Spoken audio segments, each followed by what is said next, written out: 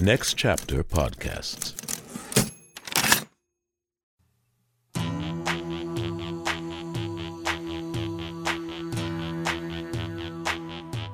The 500. The 500. JM been walking us down through that 2012 edition, so it ain't nothing too new. Hundreds more to go, and in need of a friend. The king of fleece for Angelo, talking the 500 until the end. Talking the 500 until the end. With my man JM on the 500, talking the 500 until the end.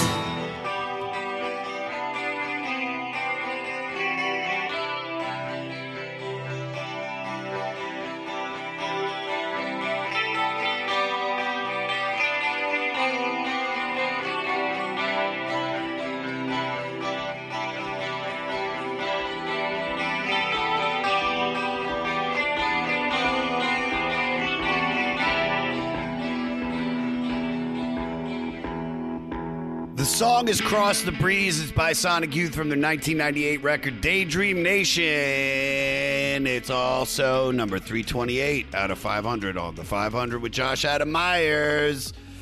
What is going on with everybody? This weekend, I will be at the House of Comedy in Arizona. I think it's Scottsdale, maybe Phoenix. But I'm doing 6 shows there. Then I will be doing the Aspen, Snowmass, Colorado. That's right outside of Aspen, March 8th and the 9th. Then I will be in Connecticut. April 9th, I'll be doing a goddamn comedy jam. March 15th, I'll be doing a goddamn comedy jam in New York City. March 21st, I'll be doing a shimmy shimmy ya at the Comedy Store. And in April, we'll be at the Nashville Comedy Festival, and we'll be at Moon Tower. You can get tickets at joshadammyers.com. Follow me at Josh Adam Myers. All right, Sonic Youth, everybody. One of the most influential rock bands of the 80s and 90s? I think so. And guess what? We have singer and bassist Kim Gordon.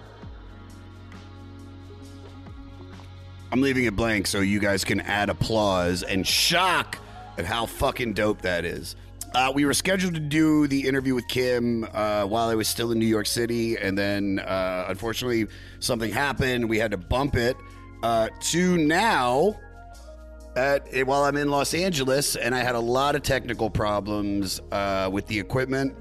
So what we have is what we have, and I couldn't be more excited because this was great. I think it took a minute for her to like warm up to me because I'm such a weird energy, but once we got rolling, this was a lot of fun. Rate, review, and most importantly, subscribe to the 500 and listen free on all platforms. Follow me at Josh Adam Myers on all social media. Go to joshadammyers.com for all tickets. Email the podcast at 500podcast@gmail.com. Follow the Facebook group run by a crazy dude named Evan. And for all things 500, go to the website that I hate more than anything in this world, the500podcast.com. Well, here we go with 328, burning trying to get to and Daydream Nation by Sonic Youth. You want to talk about Daydream Nation with me? Sure. All right. So let's jump into it. All right. So what was going on with Sonic Youth before this record was being made? Like before you even started writing it, like where was the band at? So, I mean, we're a bit frustrated with our, I guess, distribution.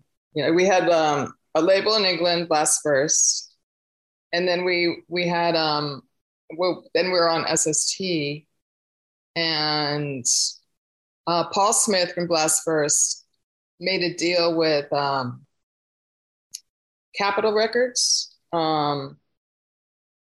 So we thought things were going to be better, you know, distribution wise. Anyway, and every time we made a record, we seemed to be switching up rehearsal spaces. For this record, we kind of crazy. I believe, wrote it in this really this basement that was about in a building in Nolita that they used to build ships in, and it was like we're like 2 or 3 floors underground or something in this kind of hideous space where all these bands rehearsed. It was a long, narrow space, and each band had like their little space. But I don't think there were any, there were no walls. It was just like scheduling. And anyway, we started, I think, rehearsing first in this. No, that was another record. Anyway, so we basically, wrote the songs, most of the songs there. And then at some point we had to leave that space. And we ended up using the Blasphemous office, which was upstairs in the building. And we wrote actually, I think we wrote maybe the Sprawl there. It's either we wrote the Sprawl there or Teenage Riot. Whatever it was kind of like a major song. Yeah. And since we were on this kind of not exactly a major label, we had a little more money to record, and we decided to go to Green Street, which was a studio that I believe Phil Glass owned, and they did a lot of some major hip hop there, like Public Enemy had recorded there, and that really excited us. So we ended up recording with an engineer who had never recorded guitar music before. Nick Santano. Yes. Okay, I said it right. Yes. And I forget what the board was. It was a great analog board. There were 2 rooms. One was like an analog board, and the other was like a super high-tech room where they just basically mixed stuff. It was like might have even been a 48-track board sometime. So we recorded there, and it was somehow like it worked because our music, like maybe Nick understood the density of it, and so it was a bit like rap music, or specifically maybe Public Enemy. Yeah, dude, it's so. Because my first thing was when I read the thing about how you worked with Nick, and Nick, had primarily worked with all these different hip hop acts, especially Public Enemy. I was curious, did it just luck into it where he was there, or was it like did he pitch to you, or because I could see like a producer and an engineer being like, "Ooh, I've never worked with a guitar sound. I would love to see how I could do with that." Yeah, no, it wasn't like that at all. It was really like we were just really excited to be working in what was a more sort of, we felt, professional recording situation. Sure. Yeah, for some reason it didn't bother us, like that he'd never recorded, or maybe we didn't even realize it. It was weird that during the recording he was like, what would be great if you could just wear a gigantic clock, Kim, and keep asking what time it is. Well, it was funny hanging out there because the waiting room was quite small, and when Public Enemy was working in the other room when we were there, sometimes Chuck would be waiting for Flavor Flav for like 48 hours to show up, and you would just hear his like floppy feet coming down the steps, and he would just come in with like, sort of an entourage. Please tell me that when you finally got to meet Flavor Flav, he was like, yeah, boy, and just all flavored out. But I don't think, he really cared who I was. I mean, I was just like, like some white chick sitting there. Like, I don't think he knew anything. It was more like he was probably thinking about being hounded for alimony. Oh, yeah. He's got real life issues. He always had lots of excuses, I guess. Yeah. Anyway, but he was clearly like an important figure for the band. So he was worth waiting for. anyway, basically, I don't even remember how long we took to, I'm sure if you interview Nick, he can tell you so much more about what happened than I can. I wish I could interview Flavor, and Flavor was like, man, they were in there for about 4.5 weeks. I would dip in. The music was flowing. Yeah. But we also had like a tight deadline. I remember we were remixing Cool Thing. We stayed up all night and then went up to the mastering session. Because we had a deadline, for getting that done for the record coming out on the tour. And so, basically, we didn't, we probably did typically like drums and bass and then overdub guitars, or did like scratch guitars. Yeah. And stuff.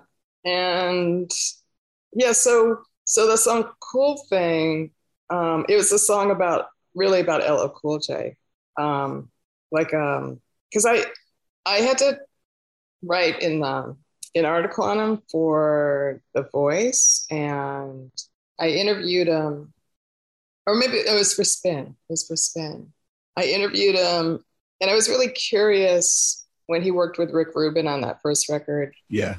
Radio, like how much of the sampling was his idea, or what was his view on rock, or what did he like, and was it all Rick's kind of input? Yeah. And I was disappointed to find out that Bon Jovi was his favorite rock bands.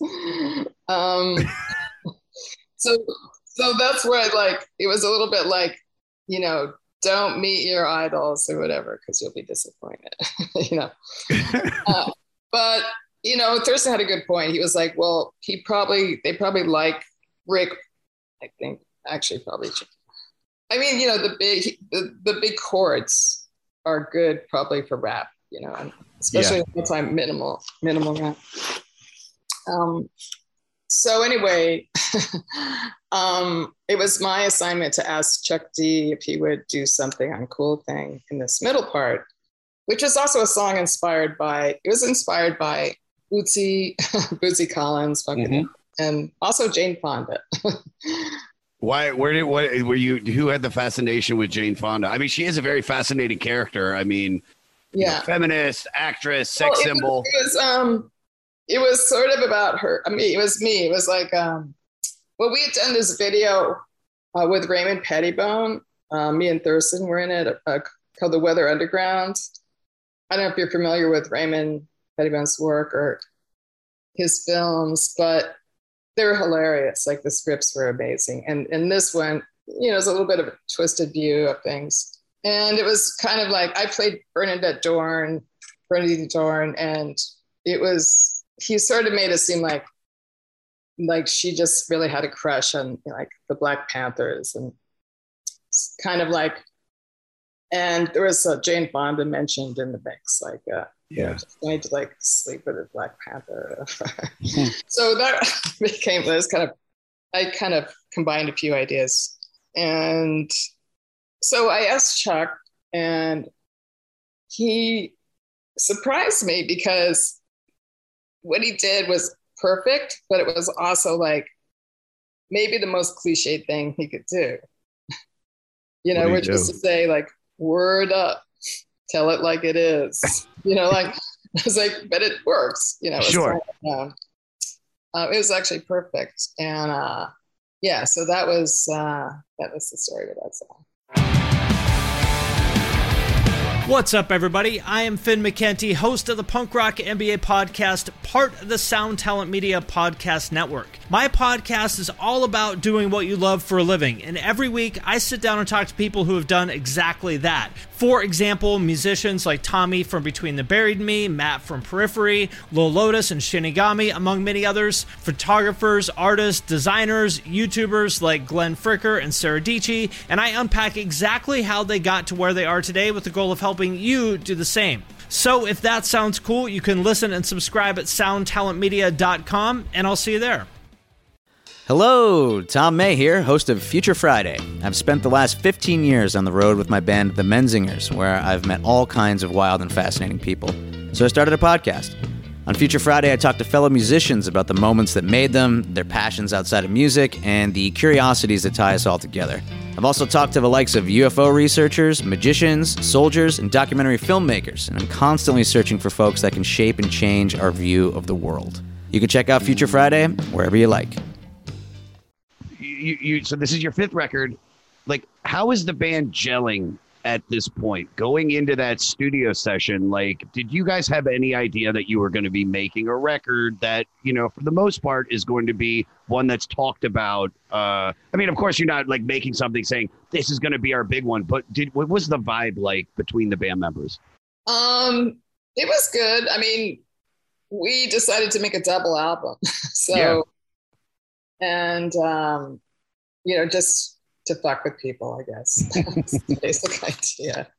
And and then when we did the artwork, we chose signs the way Led Zeppelin. Yeah.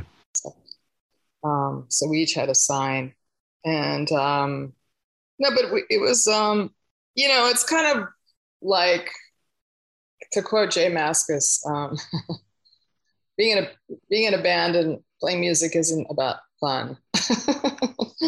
You know, it's not really, you're not necessarily doing it for fun. You do because you have to. Maybe that's the way it starts out, or it's really kind of like I don't know, it's like compulsive desire. You know, like. Did you have any idea when you were younger that you wanted to end up in this situation? No, not at all. In fact, this brings me to, so the other day, an old friend and my mentor passed away, this artist, Dan Graham. And he's kind of responsible for changing the course of my life in many ways. He was an artist who, he worked in a lot of media. You know, he wrote, he was really like obsessed with music. And he also made sculpture pavilions. And he came out of conceptual art. He was... and poetry, and poetry, then conceptual art. And he, in the very beginning, he when I met him in California, I moved to New York, I looked him up, and I ended up living below him because an apartment opened up. And he had this, his most kind of famous piece, I guess, is this performance piece called Audience Mirror Performance, where he had a mirror, like a full wall length mirror behind him. And he would stand and he would describe the audience looking at him. And then he would turn around and describe himself and his maybe awkward gestures. And he had the habit of talking, like always scratching his head with his finger like this.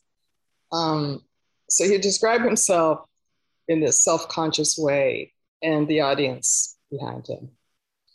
And he had done the piece in various situations. And he asked me, he was writing about girls in rock and feminism and stuff. And he asked me if I wanted to form an all-girl band to do this performance piece, where we would kind of stop maybe after each song and interact with the audience in some way. So he introduced me to this girl, Miranda, who played bass, who's Michael Schamberg's girlfriend, who's made videos and films, and he actually made videos for New Order, and he was in the art world as well. So, and then we asked this girl, Christine Hahn, who was playing in a no-wave band called The Static with Glenn Branca, and Barbara S. Dan also introduced me to no wave and took me to gigs, and you know, he was just really into the downtown music scene. Yeah. And so anyway, our band name was CKM, our initials, and I played guitar and I wrote lyrics taken from magazine ads, women's magazine ads and stuff. Yeah. Like Cosmopolitan, there's one called Cosmopolitan Girl, which is kind of a talking blues song. Sure. So we did this performance, which according to Dan, we didn't do it correctly. Like the drummer, Christine, got up and went to the bathroom after one song. Anyway, it was very it was very nerve-wracking, but afterwards I felt like it was thrilling. You know, I had this sort of afterglow the next day of having really done something or gone on a new path, or what am I going to do now? Because I had moved to New York to be an artist. Sure. Anyway, then Christine left because she went to play with this German all-girl band, and we never really found a good replacement. So, but she was playing music with Thurston at the time, and she introduced me to Thurston, who was in this band, The Coachmen, and we went to their last show, basically. So I started playing with him and this girl, Anna Marinus, who was a keyboardist, and we did that for a while, and then so someone wasn't really working, and we asked Lee, who we knew around, if he wanted to join us.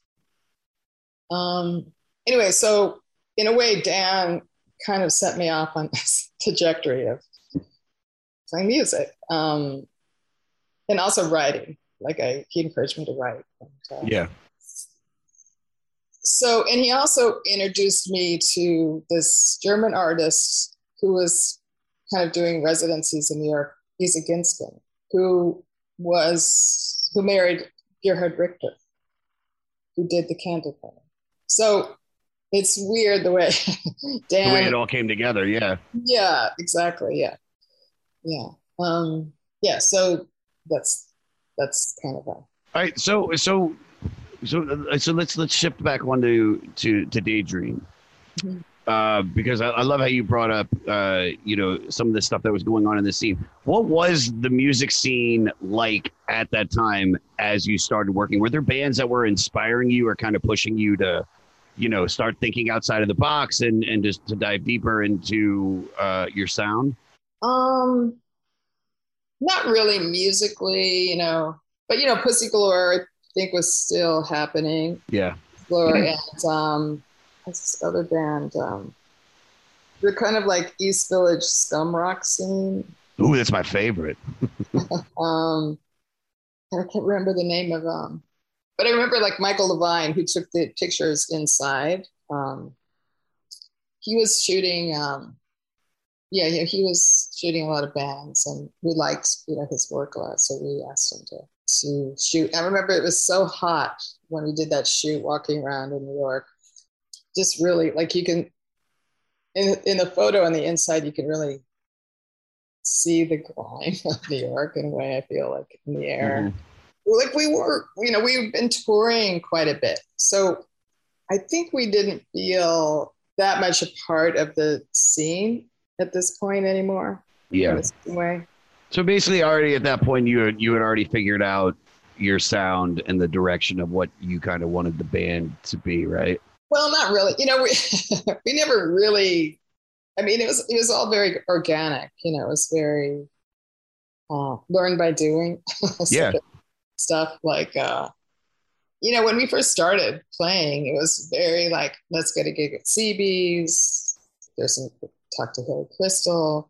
Let's get a gig at Danceteria, at my club. It's very gradual. Glenn Branca started a record label, backed by this guy we knew who ran White Columns, which was an alternative space where Thurston curated the Noise Fest. Yeah. It came out of all the clubs kind of closing and nowhere to play. And the owner of Hurrah saying, all the music just sounds like noise, Which, so noise then was considered a derogatory term, very much so. And but there is like this sort of, I think Richard Kern was in a band called the Black Snakes, and White Zombie. That's what I was trying to think of. Wait, so you're in the same like music scene as White Zombie at the time? No, not really. See, we weren't really a part of that scene. Okay. That's what that scene was going on, that kind of, I didn't realize White Zombie was a scene. well, it was like Black Snakes, White Zombie, kind of Pussy Galore. Sure. and other bands that I can't really remember. So that was like 87 maybe. So you start working on this record. How different was the recording process for this record compared to all the other ones? Because I know this, from what I read, a lot of this came out from a lot of jams. Like how much of this record was just like the four of you just like in a room, just playing for hours, and then like, holy shit, we got something. Well, I mean, we always had kind of two types of songs. Yeah. Ones that did come out of just sitting around and playing. Mm-hmm. And then someone would play something, and there's one probably say, "Oh, play that," and I'm going to play this. Yeah. And then, so it was a lot of arranging. It was jamming, but it was kind of just, kind of finding what the song is and shaping it. And so because we weren't trying to make conventional 3-chord chorus, verse, chorus. Verse, chorus, verse, yeah. We had a lot of Springsteen, maybe multiple bridges. Yeah, we had a lot of freedom. Yeah. It sounds like it. It was fun, and like we came up with this idea of the trilogy, which was it Kissability, and there was a song about the preppy murder in Central Park. I have some of the lyrical topics. Well, this is what's so cool about this. Do you have a song list on you? Yeah. You don't remember all this song? I mean, I don't remember them.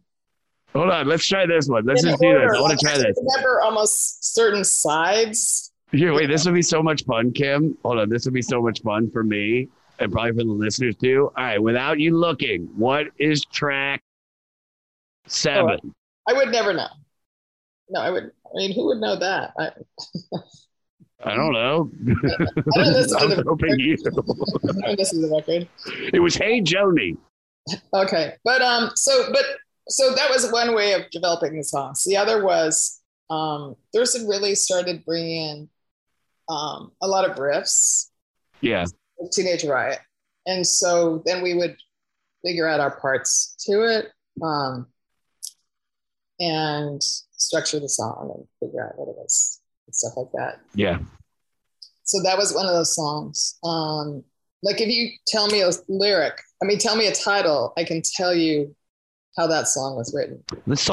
Can we talk about Cross the Breeze? Because, and I'll be this sincerely, besides Bull in the Heather, which was kind of like one of your like more mainstream hits. But like Cross the Breeze was a song off this record that literally stopped me in my tracks and was like, I am a fan of this band now. Like this is a song that, because every album I do, some stuff hits and I listen to it enough and some stuff I've taken with me, like Look Out Joe by Neil Young. I was like, oh, I'm a Neil Young fan for the rest of my life now. When I heard Cross the Breeze, it's just the back and forth, the high, the low. It's like, tell me about the making of that song, because I'm quite interested. Like, was that a jam? I think that there was probably like it was very influenced by, it was our attempt at metal in a certain way. Nice. Wait, are you a metal fan? Like, no, but there was. I'm sorry, my memory is just. No, you're killing it, dude. I can barely hear you anyway, and I have pink eye. Look at me, I'm a freak. This, God, it'll come to me. Not Metallica, although we liked Megadeth, Slayer. Slayer. Fuck yeah, dude. So yeah, Slayers. We saw them at I think Irving Plaza with their upside down crosses, and they were great. We were into Slayer. That must have been at the same time period. Yeah, I think check that out, Adam. What album Slayer would be at around that time? So 86 Rain and Blood came out, 1988 South of Heaven came out. So, yeah, dude. So 86, and that's like their best record. So, I mean, which is so funny to hear that like Thurston and you are into fucking Slayer, because just so different scenes, man. Like, well, we were into all kinds of music. That was sure. we brought, like, each of us brought our musical influences as we were forming these songs in a way. So yeah, we kind of, like, it was all a vocabulary to be draw from, was sort of the idea. Yeah. So when you started writing, like Cross the Breeze, how easy did something like that flow out? Who brought the riff in? How did it start? I think that actually happened pretty quickly, most of the song. Yeah. Yeah. Well, looking at the lyrics from some of your songs, I mean, you have topics about like burnouts, you have the music industry, you have the crack epidemic of the late 80s. And I was looking at kind of like what's going on in the world, during that time in 86. I mean, because I was 6. The Space Shuttle Challenger, what else? The Chernobyl. I mean, are you guys paying attention to that shit? Is that influencing like what you guys are making? Mostly not. We wrote a triple album about Chernobyl. I mean, definitely, like, of course, the 80s, Reagan, yes. That was like, the whole hardcore scene was almost like... anti-reg. In a way, Daydream Nation, the title is like, basically everyone wanting to escape during that time. Just like, Reagan's whole thing was like, he didn't want to know about poverty or anything that was negative. He just wanted it to be like a Western and like good guys win and, Bad guys lose, yeah. But like The Sprawl, that's one of my favorite songs to play live. And that was really influenced by this book I was reading. In fact, I took some lines from there called Stars at Noon.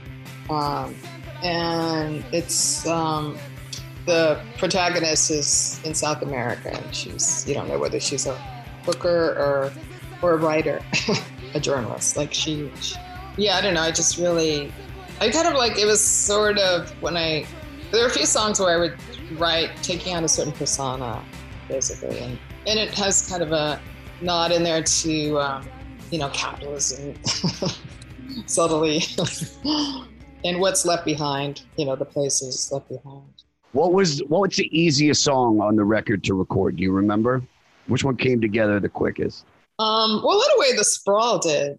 I don't know. It just kind of played itself. So you're noodling around. You heard a vibe that you dug, and you were like, "Wait, keep with that," or somebody brought it in, kind of fully formed. No, I think we developed it together. I don't know. And for me, like, it was always difficult because, like, the songs that Thurston would come in with riffs, he were the most melodious. Yeah. And he would have an idea for a singing melody line, and so he would typically sing those. And then the weirder songs, I would end up singing, and it really gave me kind of renewed admiration for Led Zeppelin, like having to sing over like big slabs of like leads and abstract music. It's not easy to come up with stuff unless it's more spoken. Or, sure. Which is, I'm not a natural singer. I'm kind of a non-singer. So then we would kind of come in sometimes with fully formed songs that we would then just put texture on and noise. So they sounded more like all the other songs. Do you remember anything being quite difficult? Like where you guys were maybe arguing, or it just, you spent the most amount of time on something, Well, I mean, the things were mostly that was a mixing situation. Like mixing as a democracy is not fun. Yeah. And Nick really was kind of more like, he wasn't a producer. He was an engineer who mixed he mixed the record with us. And typically I would probably I think Steve didn't appreciate everyone chiming in about how the drums should sound, but drums affect the whole sound of the song. 100%. It's like the bedrock. So that was probably very difficult for him because it's his instrument, but yet it affects so much of everything else. Yeah. So that would probably be the main point of contention. And then, Lee and Thurston, like the levels of the guitars. The guitars always got louder and louder, like I think often Thurston would come out feeling like when the record came out, like he couldn't hear his guitar. And just things like that. And the bass, of course, you could never hear. Anyway, so it was always, like each person. I mean, as we got on making records, I increasingly had an attitude of, I just wanted to sound musical, like close your eyes and think about how it sounds as a whole and what works. It took a long time to learn. Well, hey friends, my name is Zach Lupetin. You may know me from the band Dust Bowl Revival, but I also host a music discovery podcast called The Show on the Road. For the last 5 seasons, I've been able to dive deep and have intimate chats with folks like the Lumineers, Ani DeFranco, Wolfpack, Keb Mo, Lake Street Dive, Bela Fleck, and more. So guess what? After 150 conversations with some of my favorite songwriters from around the world, we are bringing brand new episodes to the Osiris Network. New interviews and intimate acoustic performances will be coming at you this summer. And which episodes are coming next, you ask? I am Zach Goody, the lead singer for the band Smash Mouth. Our band is called Milky Chance. We are based in Berlin. My name is David Shaw. I sing and write songs with my band, The Revivalists. Trust me, these conversations go some wild places. So subscribe to The Show on the Road on Osiris, and we'll see you soon. Hey, this is Dewey Halpus, host of Pure Pleasure on the Sound Talent Media Podcast Network. Join me each week as I explore another long-form conversation with one of your favorite musicians, actors, comedians, or creatives. From Chino Moreno of the Deftones, John Gorley of Portugal the Man, to Fat Mike from NoFX and Ian MacKaye from Fugazi and Minor Threat, we go all over the map. From Fall Out Boy to Slayer, Pure Pleasure has it all. Check us out now on Sound Talent Media. But yeah, it was mostly we would argue about. And then, Lee wanted to remix. We spent a lot of time on one of his songs, which was why we stayed up all night remixing Cool Thing, because I wasn't happy with the vocal or something. Or maybe we didn't even mix it. I don't know. So it sounds like, like you said, it's like trying to mix it to democracy is quite difficult, but it sounds like in the recording process, there's no arguments other than just like, ooh, try that. I mean, did you have any blowouts making this?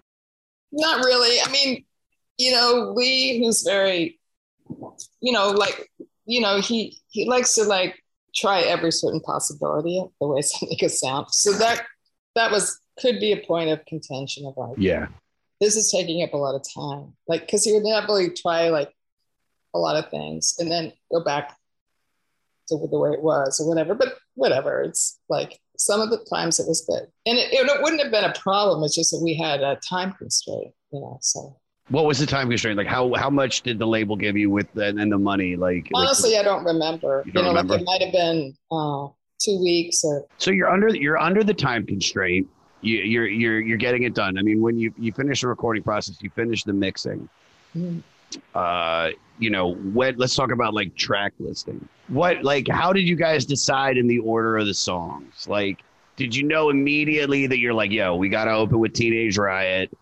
Because that's, and then let's put Cross the Breeze on side 2, track 4. I mean, like pretty much. I mean, sometimes, it just works out time-wise, balancing things out. What do you mean? Like by the length of the song? Well, like you can have only 20 minutes on a side. Oh yeah. I didn't even think about that. Yeah. We thought in terms of vinyl still. So yeah, dude, you guys have to, it has to be on vinyl with oh yeah.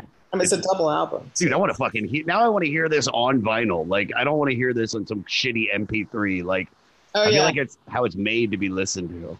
Yeah. And, so, like the trilogy, that was the one side, That's one side completely, yeah. Well, no, there's Kissability. But what do you want to know? What do you want to know about it? Oh, well, no, Kissability was on side 4, too. I'm looking at how they broke it down. Right. Teenage Riot, Silver Rocket, The Sprawl, side 1. Cross the Breeze, Eric's Trip, Total Trash, side 2.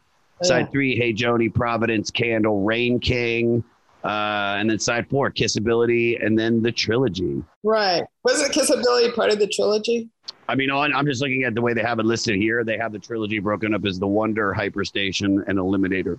Excuse me, Junior. Oh, yeah, that's right. The Wonder. That's a fun song to play live. Is it? How much of this record? I mean, were you guys, have you guys continued to play live? And like, I know you'd mentioned, if I'm not mistaken, I think you said the Sprawl was probably one of your favorites to play live. Yeah, Teenage Riot, obviously. Eric's Trip, Hey Joni, Candle. We would play those pretty regularly. Yeah. And then we had we did a whole tour of Daydream Nation, and that was interesting because that was really hard. It's like, well, these, it was clearly a different time for us in writing because these songs were so intense. Yeah. There's a certain intensity to the whole thing. Yeah, there is. I never really thought came across with a record, but live it was such a different. Oh my God, I would love this. I mean, like I would love to see you guys play this record in its entirety. Yeah, so those are the songs Kissability would play, I guess, sometimes. Let's talk about after the record. So you finish the recording, you master it, do the track sequencing, put it out into the world. Did you have any idea, or how shocked were you when immediately there's all this critical acclaim and you guys are suddenly it's like a critical darling? Yeah, it was actually very surprising. Well, one, we made a double album. I don't know, it was just totally surprising, actually. What surprised you the most? Because, I mean, this is your fifth record. I mean, at this point, you have a following. You're signed to a major label now. It's like that's kind of the evolution of what a band wants. Because, I mean, it's like, dude, the fact that years later, now it's in the Library of Congress, I mean, that's fucking nuts. Yeah. When you guys are just some band in New York City that's putting this album together, in a basement with Flava Flav. Yeah. I mean, I think in part because, like, we always felt frustrated that we could never duplicate the power of the live sound.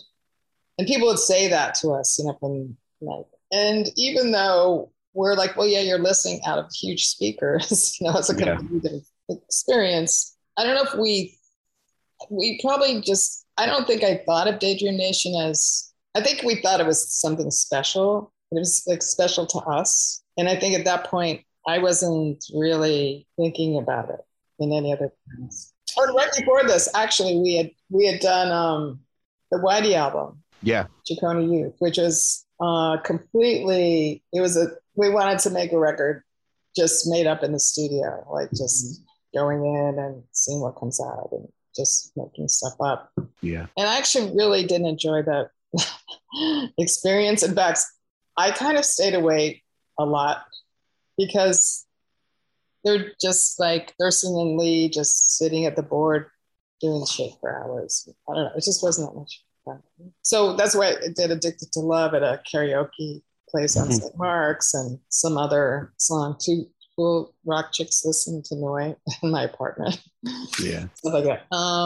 So that was a weird kind of, I felt like almost a coming apart of the band for me in a certain way. Like, did you say coming apart of the band? Just for me in a certain way, like it didn't feel like so much a band experience, of like communally making something. Yeah. So when we started writing songs for Daydream Nation, it was a little bit, I don't know, who knows what's going to happen. Like, it was just like, what are we going to do? Like that. Yeah. So, it's been, how long has it been? 36 years later.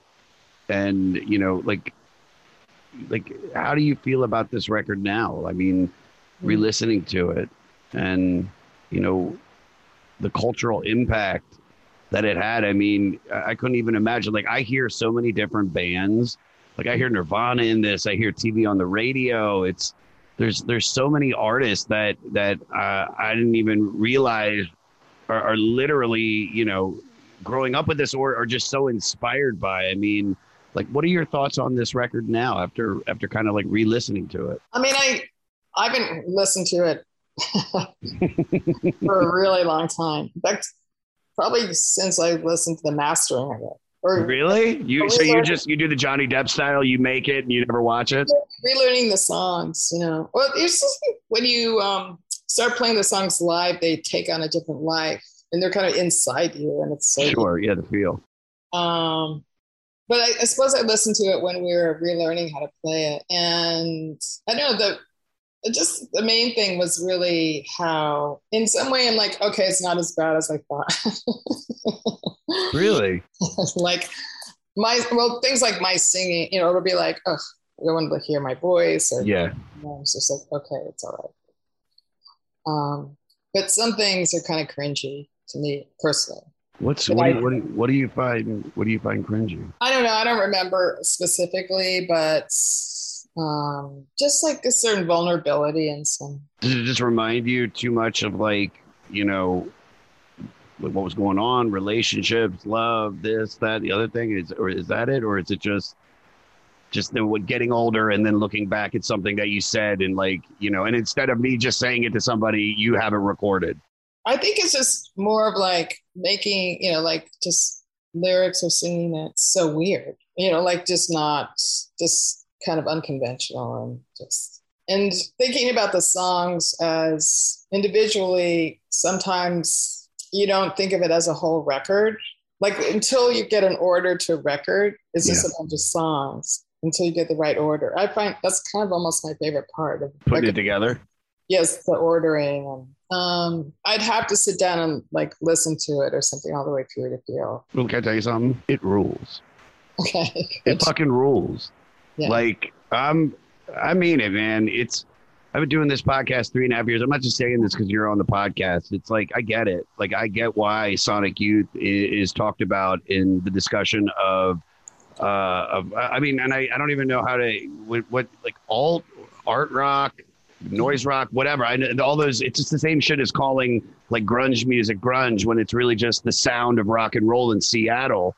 But it creates a vibe to me. And especially now that I've lived in LA 14 years and I moved to New York, it's like it hits different listening to this record in New York on a walk from Gramercy to the West Village.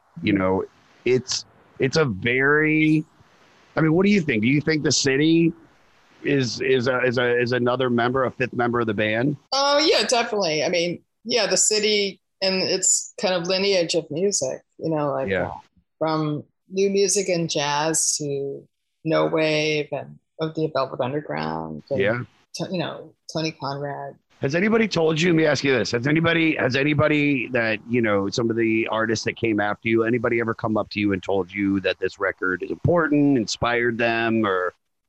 Yeah, sure. I mean, the thing is it wasn't until we relearned the songs and played them live that I understood. There was definitely like, just like such an intensity about the record and everything that went into those songs that it struck me. I understood why people liked it. Yeah. But also, like, we were influenced by, you asked about what was going on around the time, but like Public Image. I mean, that was really exciting to hear them and I hear, it's funny? It's funny that you say that. You're talking about Public Image Ltd? Mm-hmm. Yeah, I mean, Public Enemy. Did I say Public? Oh, Public Enemy. Yeah. Oh, I thought you were, because I don't know. By Public Image. Well, Public Image Ltd. We did Metal Box early on in this podcast, which, in a sense, and I know it's so funny that you brought that because I never even would have thought about it. I don't know if that record influenced you guys at all, but I can hear so many elements of the raw, the noise, I mean, whereas this record actually has choruses and melodies. Yeah. Where Metal Box fucking is just.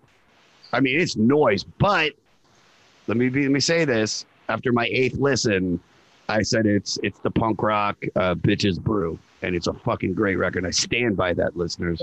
Yeah, no, that was when we first started. They were a huge influence. Yeah, I can tell. Definitely. Not by the time we did Daydream Nation, I don't think we weren't thinking about them, obviously, but just initially when we started, we were listening to them and.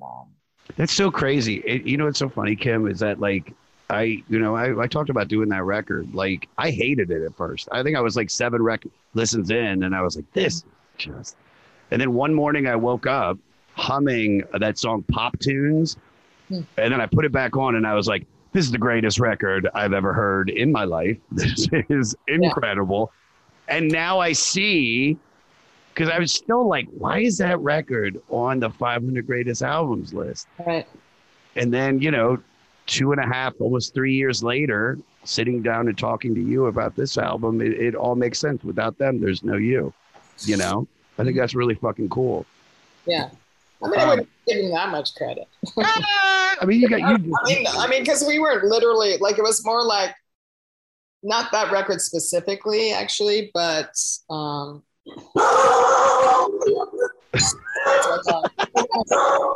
dude, that scared the shit out of me. Oh my God, sorry about that. No, you're good. The dog, to see all three of us collectively jump up when that dog, especially on my headphones, because the audio quality, because this equipment for some reason isn't working properly, it sounded like a fucking bomb went. Linus, yeah, it's a beer spark.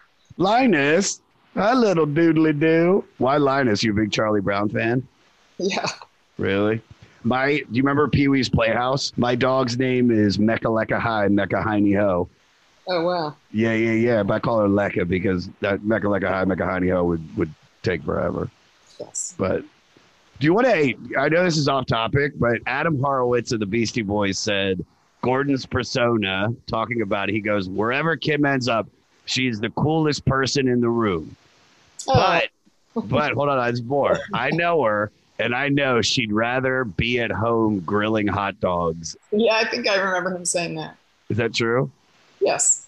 I want to invite you because are you a stand-up comedy fan? Oh, yeah. So I have I once a month, I come back to LA, I take over the Comedy Store main room. Oh, cool. So I do the goddamn comedy jam where comics do stand-up, then they tell a story about a song, and then they sing that cover song with a live band. It was a shitty TV show on Comedy Central that nobody watched. I do it with like Bill Burr, Chappelle's done it, everybody's done it. We did that last night at the Comedy Store, but tonight at the Comedy Store, it's me, Anthony Jeselnik, Andrew Santino. I'm doing a main room show. And if you're not grilling hot dogs and you want to come, complete VIP, you get a fucking table to yourself. I'll buy all your drinks. Just to be able to say thank you for coming on today. I'm pretty funny. I won't touch you because I have pink eye. Unless you want it. You want my pink eye? No, thank you. Dude, how cool would that be? I wish you gave me pink eye. Do you have any, do you have rosacea and then you could, give that to me? That's very sweet, but I'm recovering from Freeze Art Week, and I'm still processing it all. I can't bear to be around people. But I'm going to be coming here once a month to do the jam in LA. Cool. Yeah, I'll do it. Dude. Let me know next time. I'm holding you to it, Kim. Okay. Holding you to it. Also, Lecca needs to meet Linus because I have a feeling, dude, dogs rule. Yeah. Let's talk about dogs for 45 more minutes. All right, I know we got to get you out of here, so let's see if we got anything else I want to ask you. My buddy Big J Okerson wanted me to ask you about the crossover with Cypress Hill on the Judgment Night soundtrack, which was such a fucking cool record, Kim, because Adam, maybe you could check this math. I don't even know if Rage Against the Machine has done it, yet. I do know Faith No More did Epic, which was badass. And I mean, there were maybe it was the Anthrax, Public Enemy, Bring the Noise. I think probably had come out by that time. But do you have any stories about that? Or do you have any idea that you'd be making the first album of rap and rock together? Well, I think it was kind of inspired by that Aerosmith and Run DMC, right? Yeah. Fuck, I forgot about that. We were into Cypress Hill. We didn't want to make a bad Cypress Hill song. So we let them kind of take the lead. And then it was weird because I think we were expected to just do our noise bit somehow, which I was not necessarily a whole fan of the rock and rap thing. I don't feel like it works all the time. It's hard to. It doesn't a lot. Yeah. But anyway, Thurston, I think sat in the control room with Be Real and the other dude, the other guy, Sendog, insane in the brain. That dude rules. There was a lot of ganja smoked, listening to the low end of the kick drum for many hours. Like it was really kind of insane. And yeah, Be Real laid, I think, he laid something down, I think, and then it was actually Thurston he came up with the lyric for me, and I did that. It was a nice hook, I thought. It's great. And Be Real kept getting mad at Sendog. Come on, dude, come up with something. Like he's like he couldn't. I'm too high. I'm too high. Be Real, chill. But stop harshing my mellow. But anyway, it was fun. Like I like the song a lot. I love it. I think that album, like, first of all, I mean, I don't know if you ever talked to Emilio Estevez, and don't let this get back to him. That movie was straight butt cheeks. The soundtrack to it was fucking fun. Dude, the fucking Mike Patton or Faith No More and Booyah Tribe. Yeah. I listen to that record. I don't actually remember what the movie was at all. Hey, what's up? My name's Lurk, and I'm the host of Lamb Goat's Van Flip podcast. Every week, I have in-depth conversations with bands from all over the scene, big and small. We also like to keep our finger on the pulse and showcase up-and-coming bands on the show as well. So come check out Lamb Goat's Van Flip podcast. The movie's about, like, 4 dudes in downtown LA getting lost and being scared of people in a lower class system as them. That's the movie. All right, let's wrap it up. You got friends here. All right, so Kim, first of all, and I mean that sincerely, like, please come to one of my shows. I would love to meet you. I'd love to entertain you in some way for, it's kind of as a way to say thank you, because I mean it, man. Like, I listened to that record. I've gone back and listened to pretty much all of your records at this point. Oh, speaking of which, before we get into the rapid questions, you do, if I'm not mistaken, you do have a new record coming out. Yes, you do, at Issue. Oh, right. That came out this year, a few months ago. Yeah, and then we played together a few weeks ago. Yeah. I mean, he's great. It's just like, he's kind of a legend in the downtown experimental improv world. And we played recently in this cathedral. And check it out. It's on a French label. Are there any bands or any artists that you want to recommend to our listeners to check out that is inspiring you right now? Well, I like Circuit Six D'ailleurs, this woman Haley. She's great. Okay. She has an amazing voice, and it's just kind of it's an experience for her. Any TV shows you're watching right now? Oh man. You an Ozark fan? I should try and watch that again. It was so stressful that I stopped. It's whatever. You know what I realized, Kim? But that's the same show as Breaking Bad. The public likes watching white people that have boring jobs get involved with people with scary jobs. It's like, let's get a cupcake chef and combine them with the Yakuza and see what happens tonight on Bluetooth. Yeah. I mean, I've been watching Pam and Tommy. Dude, my ex-girlfriend is married to Tommy Lee now. Isn't that crazy? Really? Amazing. Yeah. And I like him is great. Oh my God, dude, the girl that's playing Pam is killing it. And if only Tommy Lee would have just paid that dude, the sex tape wouldn't have gotten out there. And I don't know if you agree with me on this, but the reason the show rules is because they keep showing penis. Like, the fact that they can cuss and they keep showing penises, I'm like, this is great. Because it's like, it's not some crappy, FX or like, they didn't water it down by instead of saying fuck, they say frick. Right. Let's do some rapid questions. You can hang out with John. And Kim, I mean this sincerely. Thank you so much for coming on. It was great to meet you. And dude, you rule. I mean this, Kim. Like, for real. Like, please come to a show, dude. I do dope shit, and I think you're dope, and I would love to be friends with you. Especially, I want to find out how you grill hot dogs. Yeah, I'd like to find out how I do that too. All right, here we go. I ask these same questions to everybody that comes on the podcast. Okay. What's your favorite song on this record? Oh wow. I guess I would have to say The Sprawl. The Sprawl? Why? Just the thoughts, the memories. I don't know, it's just fun to play live. Like right on. The atmosphere of it. And... Right on. Least favorite song on this record? I don't know. I don't have a least favorite. I think the whole thing as a whole. For sure. All right, I ask everybody this question, so I'm going to ask you, what song on this record would you fuck to? Oh, probably none of them. Never fucked to my own music.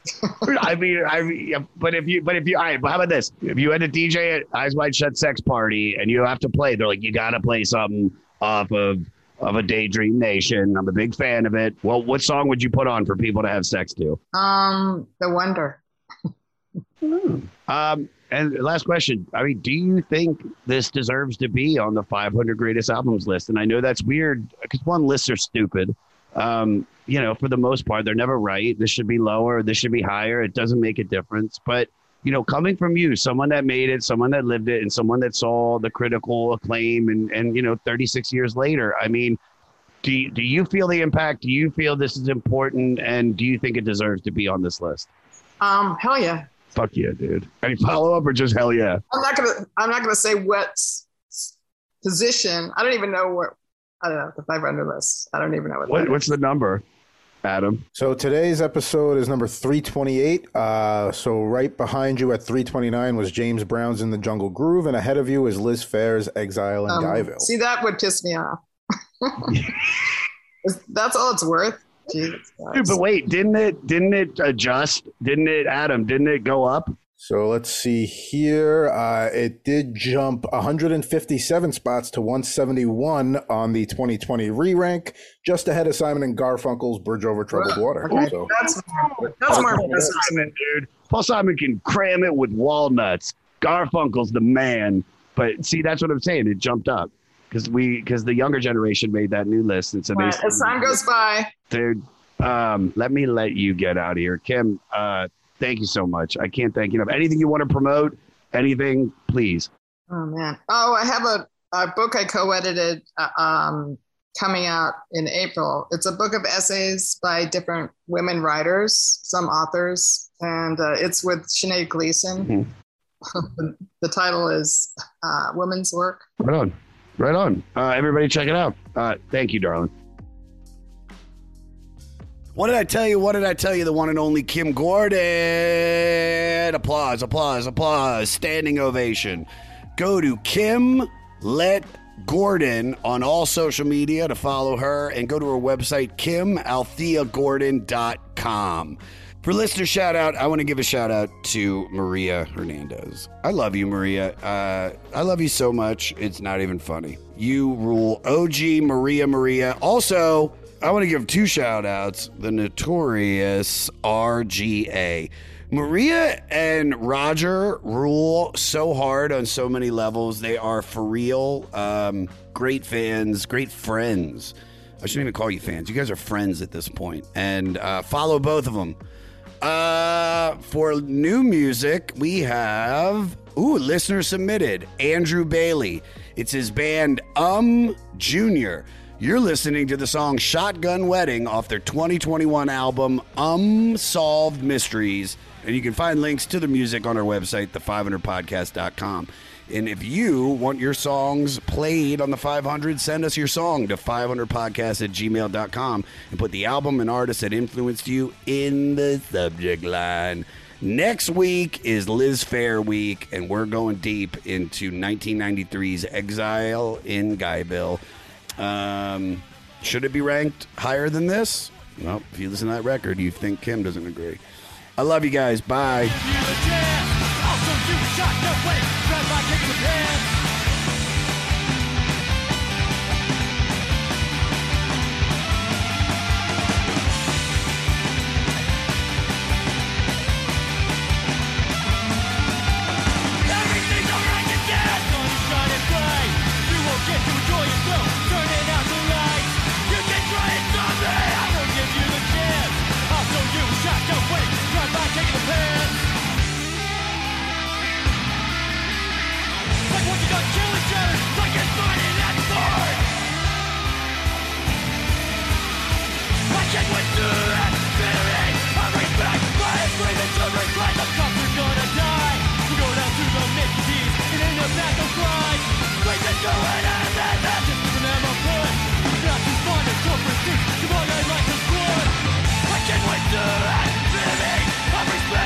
I can't wait to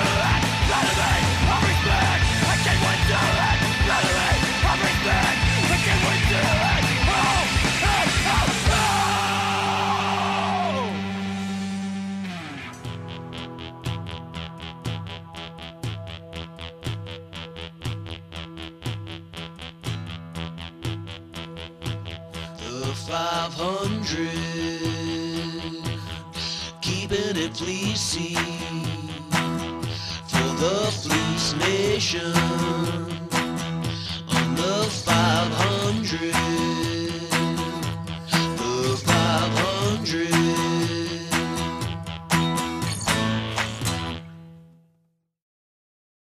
One Hit Thunder is a podcast where we both celebrate and have a good laugh about bands and artists that had just one hit that we all know. Each week, we're joined by a guest from the world of music or comedy to learn more than you ever thought you would about some songs that you can't forget. And we decide if they brought the One Hit Thunder or were nothing more than a one-hit blunder. Look, if you listen to the show, you're probably going to laugh, and I guarantee you're going to crush next time the bar has music trivia. Tag Team, Jane Child, Meredith Brooks, Looking Glass, Sean Mullins, Eiffel 65, EMF, Crash Test Dummies, Crazy Town, Chumbawamba. We have hundreds of episodes in our back catalog and a new episode each week, so pass the Dutchie, make sure you're connected, and subscribe to One Hit Thunder wherever you get your pods.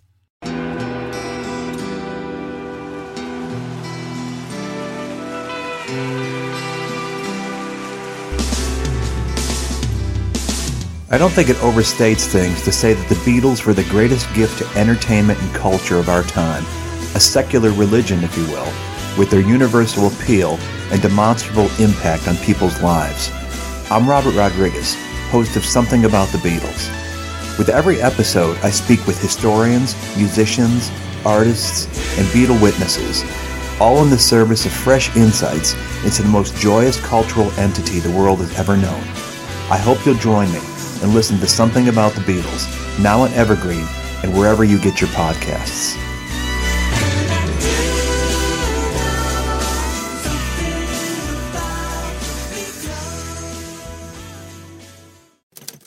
Next Chapter Podcasts.